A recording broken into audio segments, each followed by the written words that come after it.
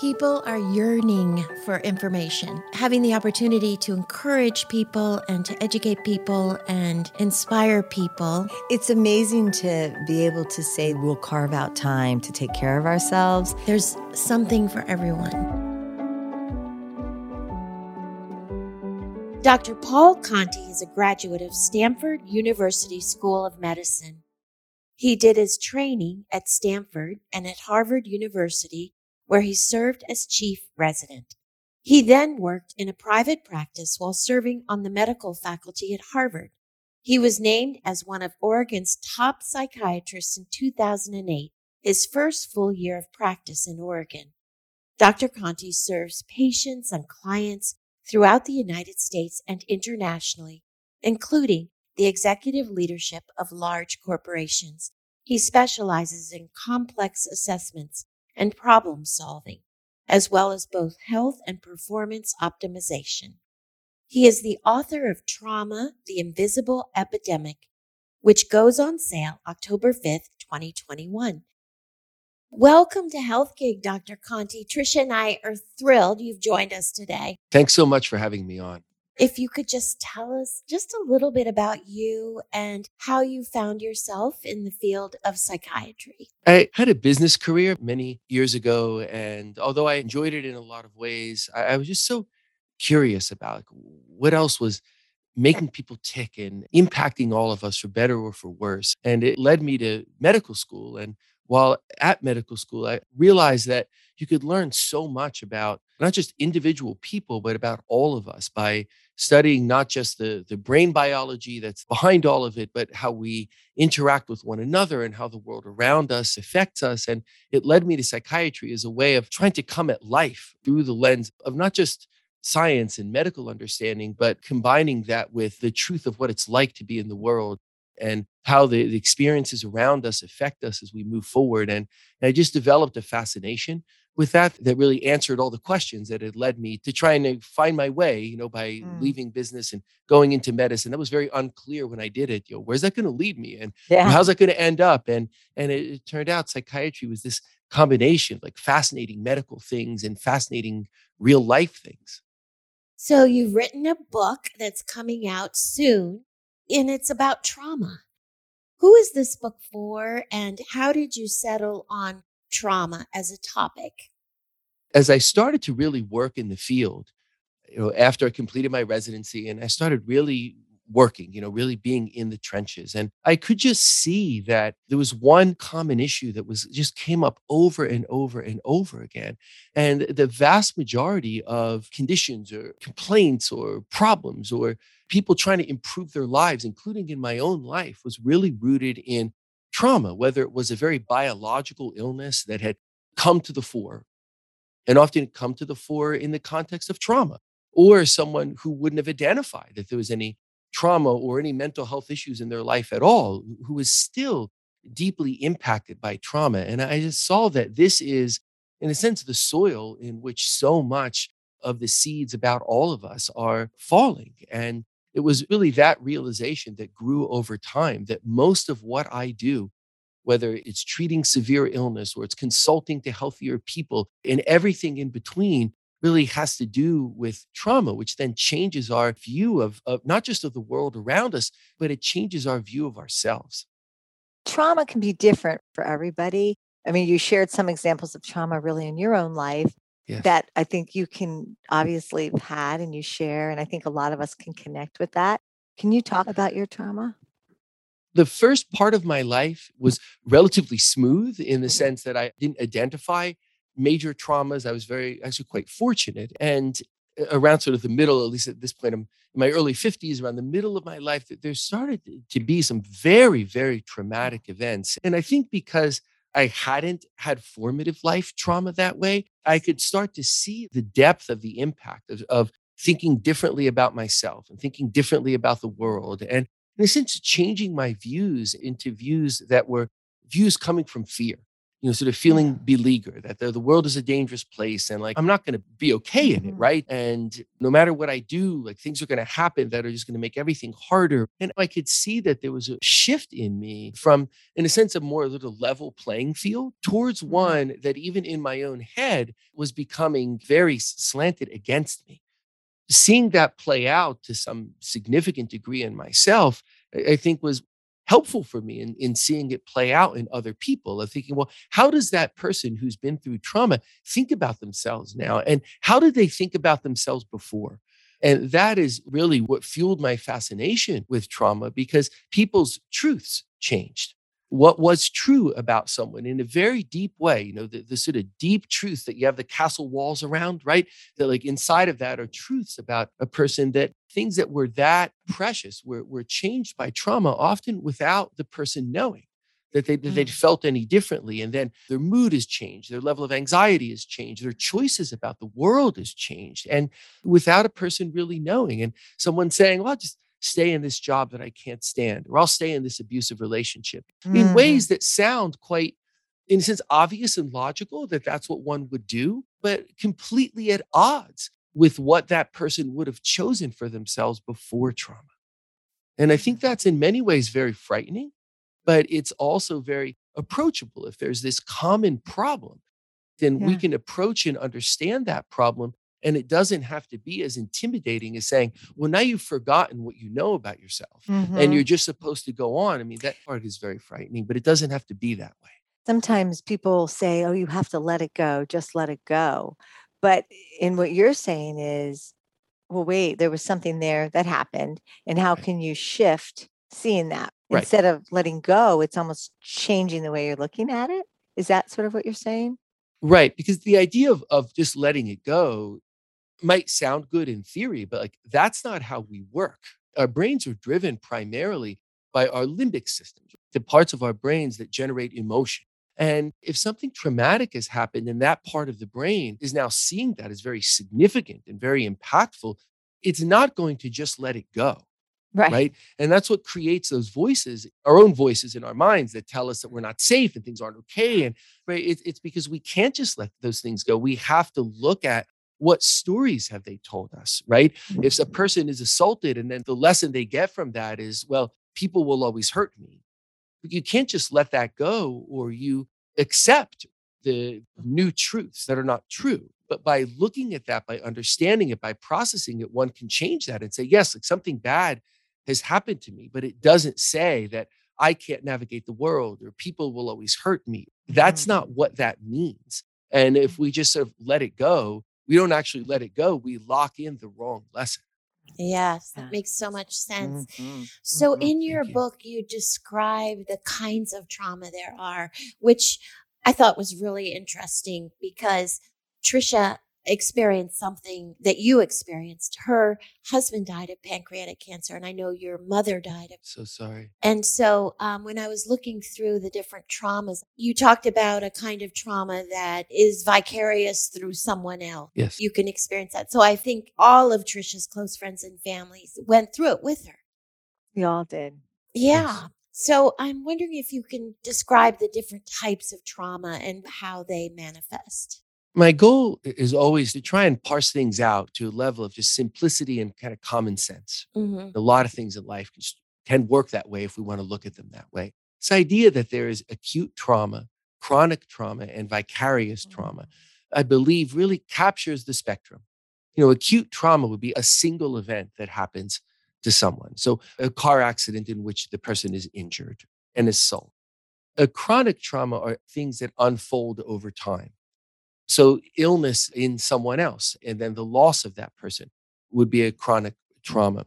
A person in an abusive setting, or in a setting that treats them as less than, right? So a setting over time that perhaps from racial or socioeconomic perspectives just indicates to that person that they're less than. They don't have the same rights as other people. They don't have the same abilities. That's a form of chronic trauma.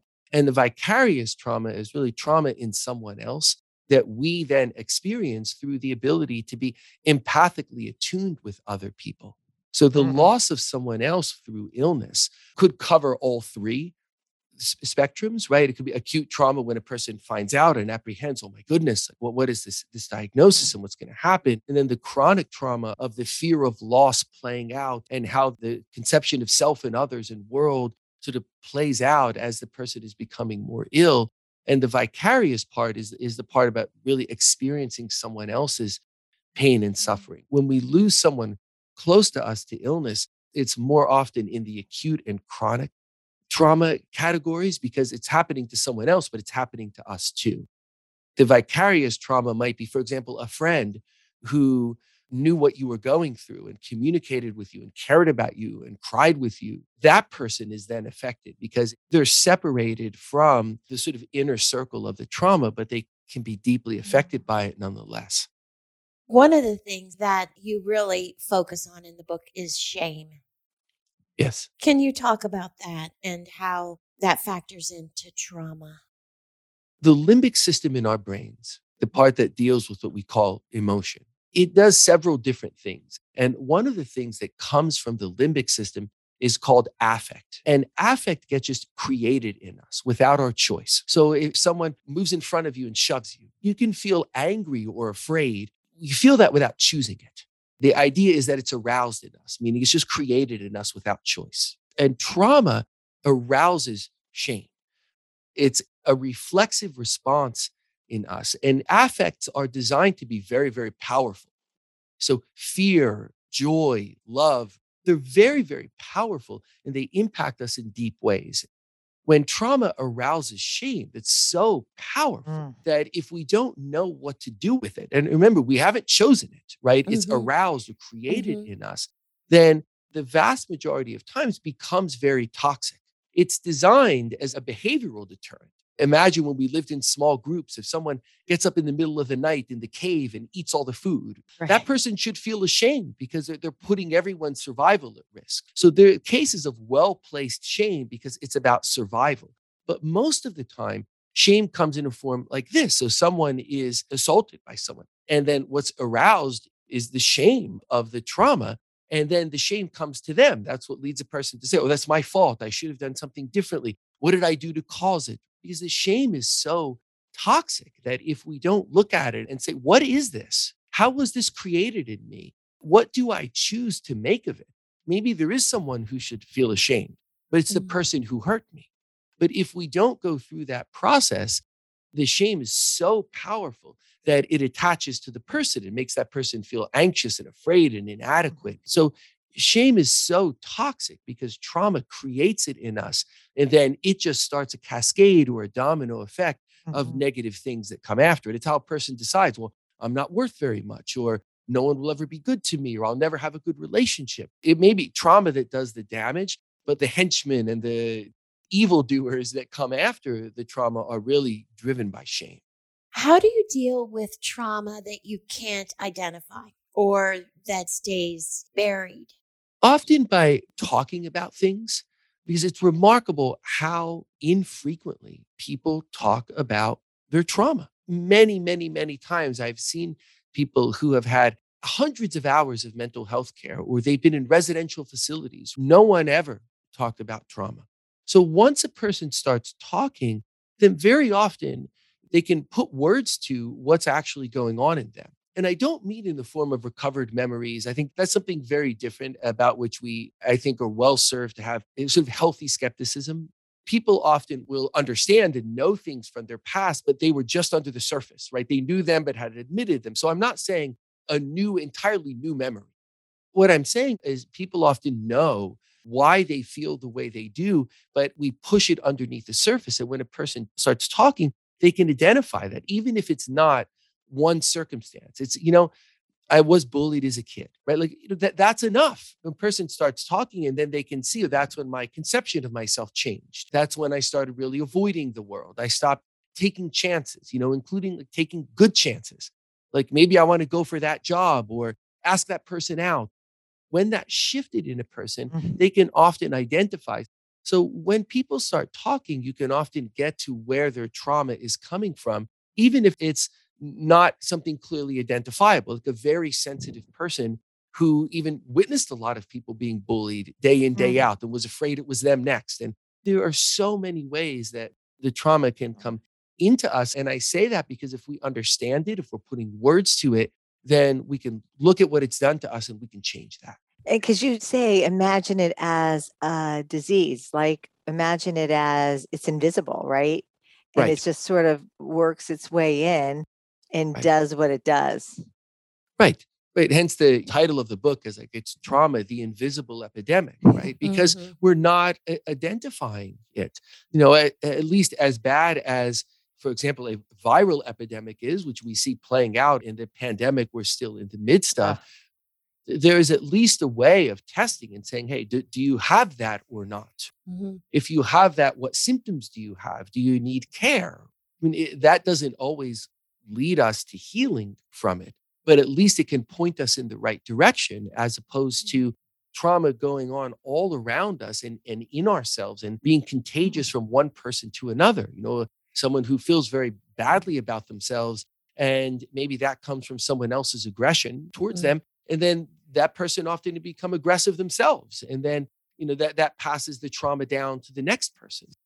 So unless we start thinking about like, how is this going on in society around us? And how has this been furthered in the last year and a half, right? Or even in the last several years of trauma on the level of loss, of death and illness in how many people from the pandemic and in the wanton way that we handle conflict in society. There's so much animosity and so much anger that anyone who doesn't agree with someone else, we're hurling the worst words and thoughts at it. And that doesn't let us take care of ourselves, right? It doesn't let us as a society say, hey, if we have a lot of political disagreements, okay, let's talk about that. But let's also try and make sure we don't all die in the midst. We can't even do that. So the impact of trauma, this is not some esoteric topic where there's something invisible going on and nobody knows. And like, no, it's not esoteric at all. It's being transmitted from person to person, and it is damaging and harming us. And we're seeing that in the impact it has upon physical death in the pandemic, physical death from racially or politically charged violence. So it's real and it's in front of us moment in, moment out. So I guess there's trauma in all of us. I mean, if we're living, there's trauma.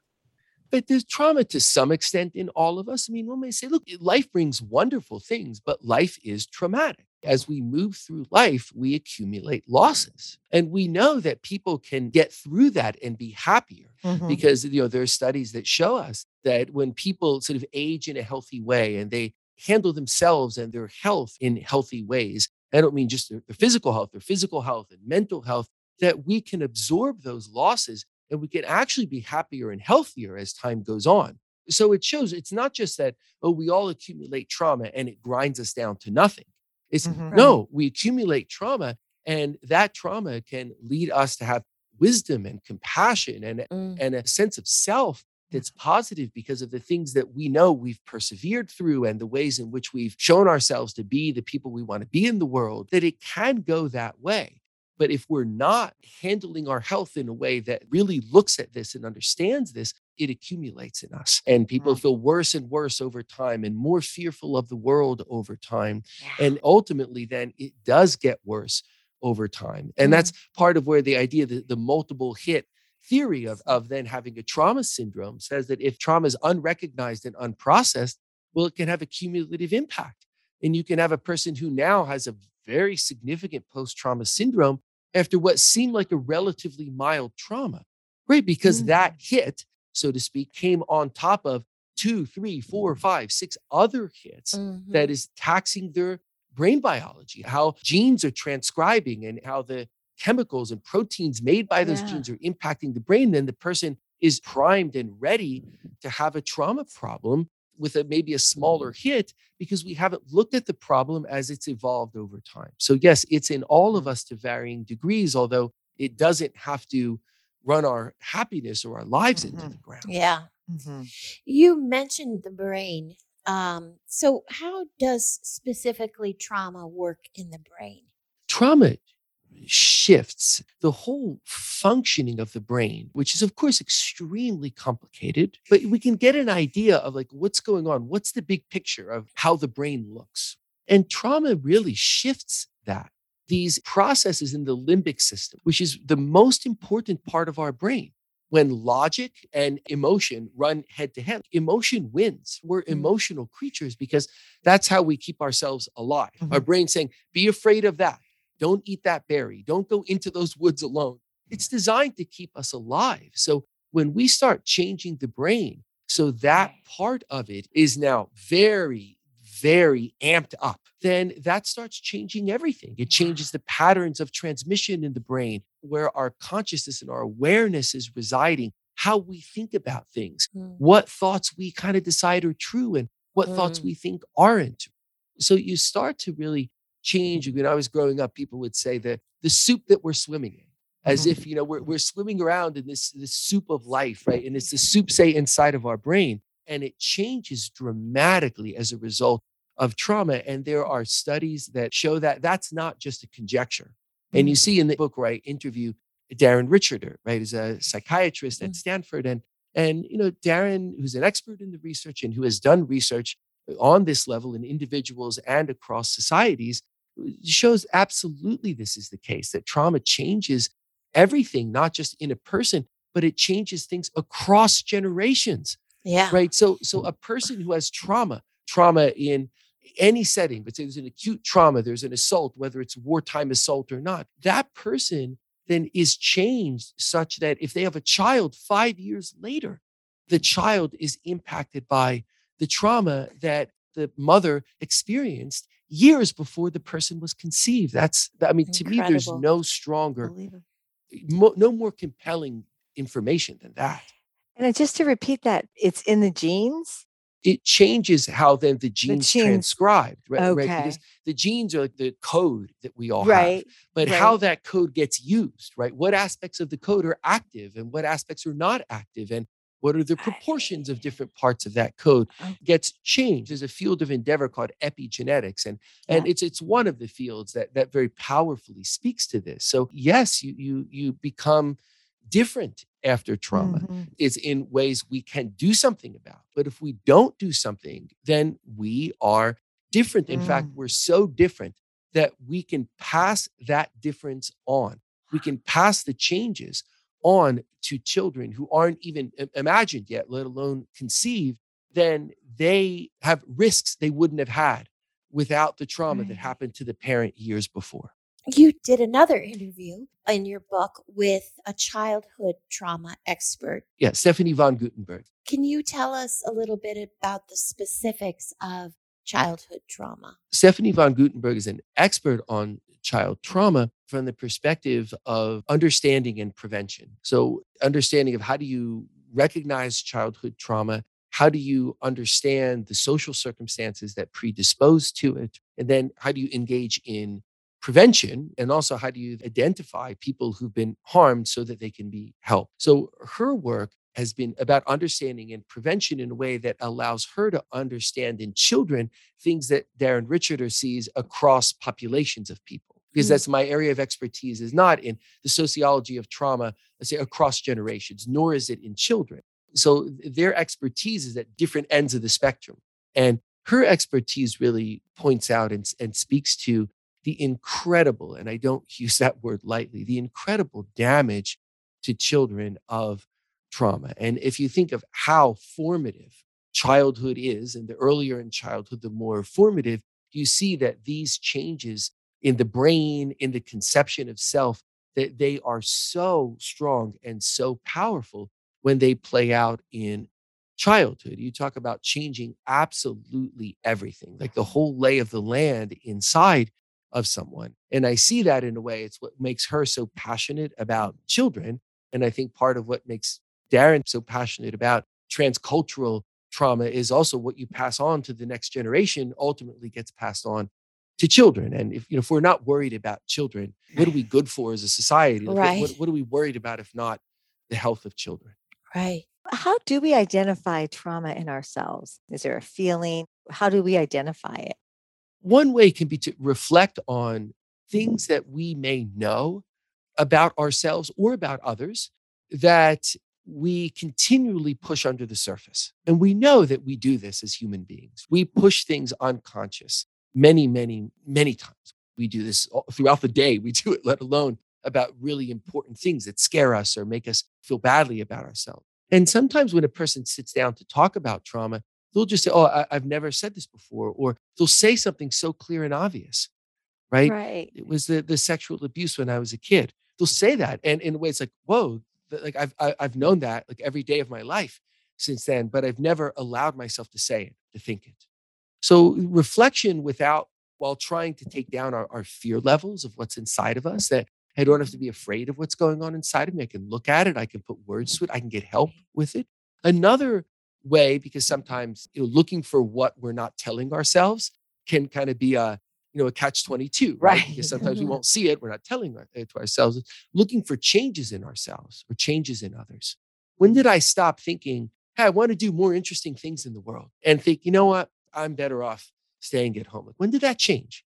When did I stop thinking, I want a good job. I want a good relationship, right? I want my kids to be happier. When did we stop thinking that and just hunker down and say, it's never going to get any better? When did a person stop going to the gym? When did the person stop dating? These are questions that can point us towards when things shifted in us, right? When did levels of anxiety change? When did panic attacks start? When did a person start feeling depressed? When did sleep start being disrupted? Oftentimes, it's not that hard to determine if we're not hiding it from ourselves. But again, we hide it from ourselves because that's a defense. We're trying to protect ourselves. Our brains are trying to protect us. And we don't realize that that's not the way to protect ourselves. But society kind of tells us that. Society kind of tells us that. It doesn't often want to look at people's trauma, or it wants to put a label on it. It says, oh, now you're sick.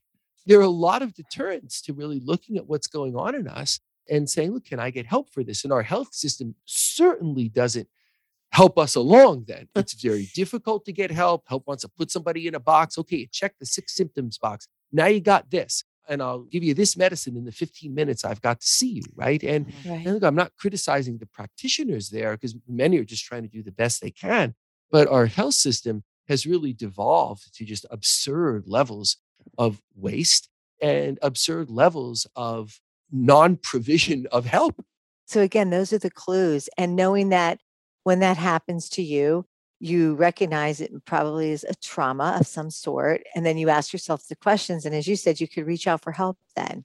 Then you've got words and you can do it. And by speaking those words, I think what you're saying is that you're telling the shame to go away, right? Like, absolutely. I'm allowed to be this way. This happened to me. And I speak those words. And I think what you're saying is the words are pretty powerful, not to others, but also to yourself. Yes. And that's why you had asked me before, I think, about like, who's the book for? I mean, look, the book is for everyone.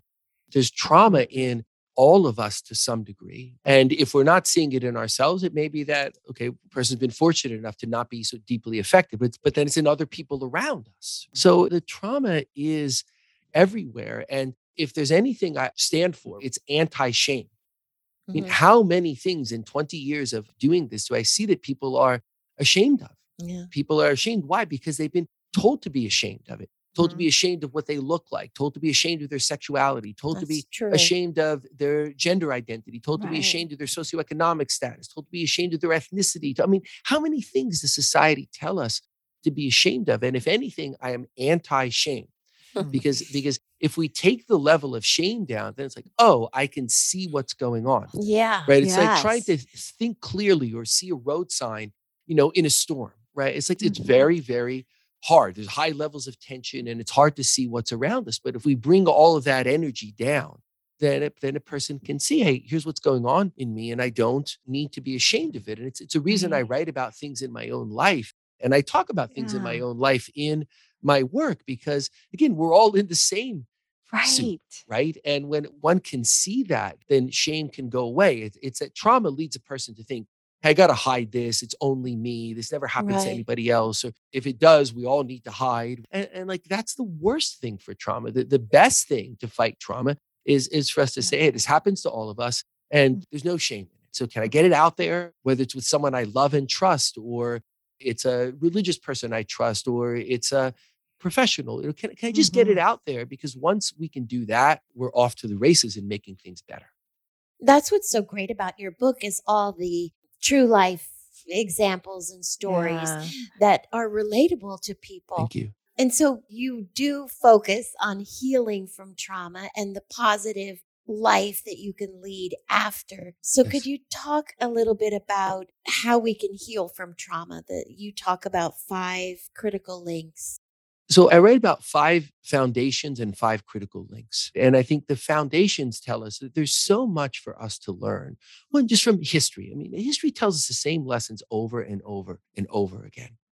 It tells us lessons that when we're coming from a point of selfishness and division, and it's us against them, it never goes well for anybody. So it doesn't go well for individuals, it doesn't go well for nations. So history has lessons to teach us. Our religious principles, often not how organized religions enact those principles, but the principles in the religion. Science and medicine has so much to teach us. Our own life experience has so much to teach us, and early education, which is the same the world over. What do we teach kids when they're 5, 6, 7 years old?